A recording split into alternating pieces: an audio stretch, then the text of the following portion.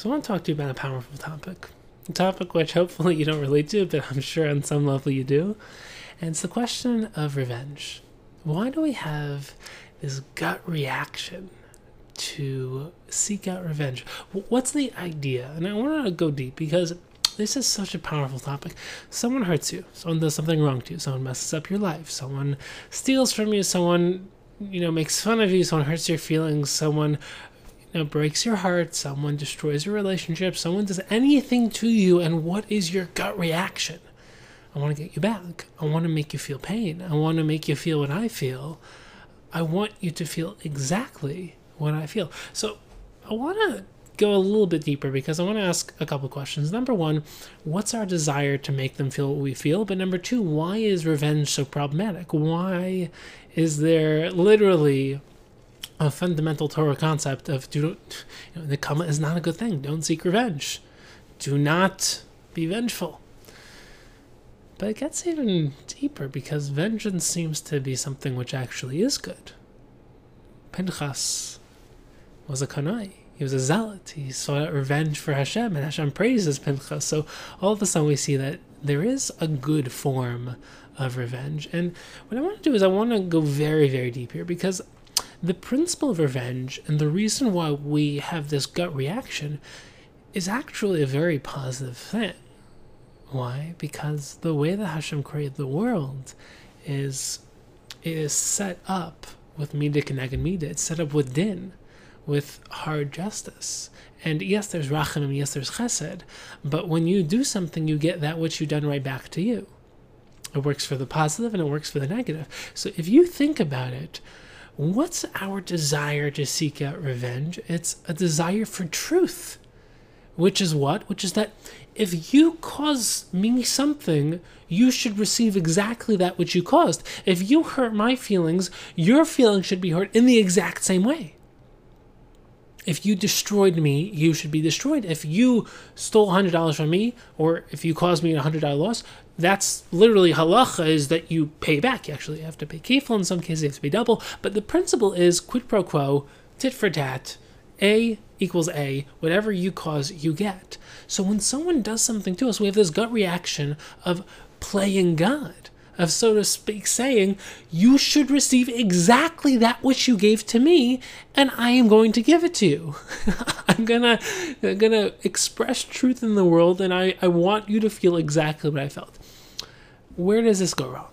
What's the problem with that? Now, forget everything you know. I mean, forget the fact that it obviously is wrong, and you have to ask yourself, where is the falseness in the fact that this seems to be true? As in, you should be getting exactly that which you gave, and midah keneged midah says that if you cause someone A, you should receive A. If you cause someone this type of pain, you should receive that type of pain. So what's the problem with seeking out revenge?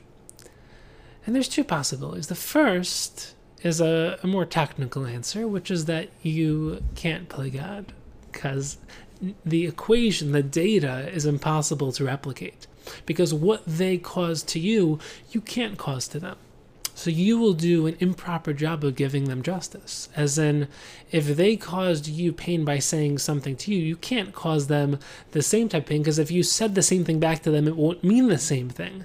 And their life experience is different from yours, and they're going through different things from you, so you can't replicate.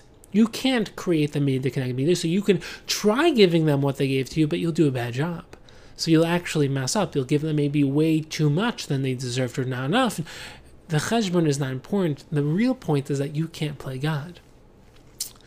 But here's the second element.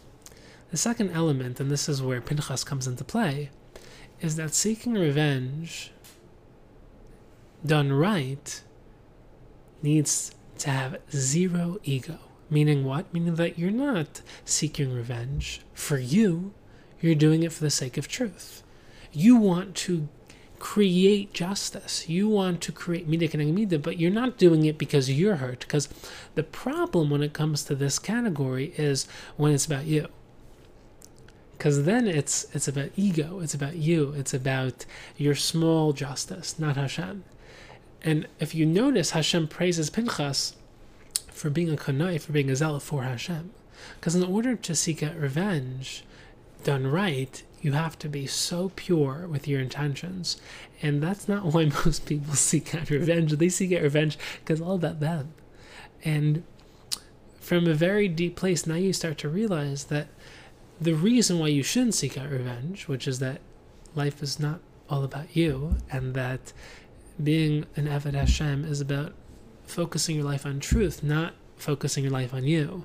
And yes, you're part of that, and it's not about negating yourself, but it's about realizing that if your intentions are pure, then you actually wouldn't seek out revenge because you leave it up to Hashem. You have to realize that all the worst things in your life that happen to you are actually the best things in your life. And you have to realize that this is such a powerful, powerful idea, which is that the reason you shouldn't seek out revenge is because, number one, you wouldn't do a good job. Number two, you're not doing it for the right reasons. But then you start to say, okay, let me take a step back and start to see the hashgacha in my life. Start to see that all the things that happened in my life, the things I thought were the worst things, was Hashem's way of actually setting the best things into my life through a medium which appeared to be the worst.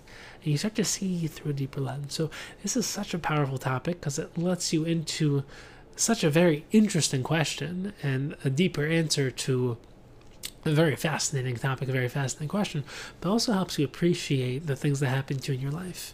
And what I would recommend is go through the things that you think were the worst things that ever happened to you and connect the dots and start to see all the good that happened from it, because I guarantee you start to realize that the very worst things that ever happened to you were actually the very best things that ever happened to you.